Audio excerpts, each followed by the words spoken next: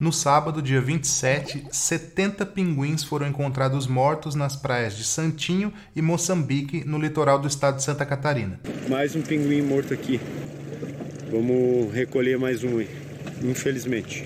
O resgate dos animais foi feito pela ONG R3 Animal, que é da região. Segundo veterinários da ONG, os animais têm sinais de que morreram asfixiados por estarem presos em redes de pesca. De todos os animais resgatados no mar, apenas um estava vivo e está em reabilitação para posterior soltura. Os corpos dos 70 pinguins mortos estão passando por exames para tentar definir realmente qual foi a causa da morte. Segundo a ONG R3 Animal, muitas aves tinham marcas nas nadadeiras, o que sugere que eles realmente estavam presos em redes de pesca e tentando se soltar porque tinham vários machucados pelo corpo também. Nesta época do ano é comum que pinguins apareçam no litoral de Santa Catarina e infelizmente este ano muitos deles não estão conseguindo chegar à praia vivos. Segundo a ONG que atua ali na região, as redes de pesca são o grande problema para esses e para outros animais também. Baleias, tubarões, tartarugas marinhas e até aves marinhas também sofrem com esse tipo de problema. Embora esses animais não sejam o alvo da pesca diretamente, quando as redes são colocadas no mar para atender a demanda por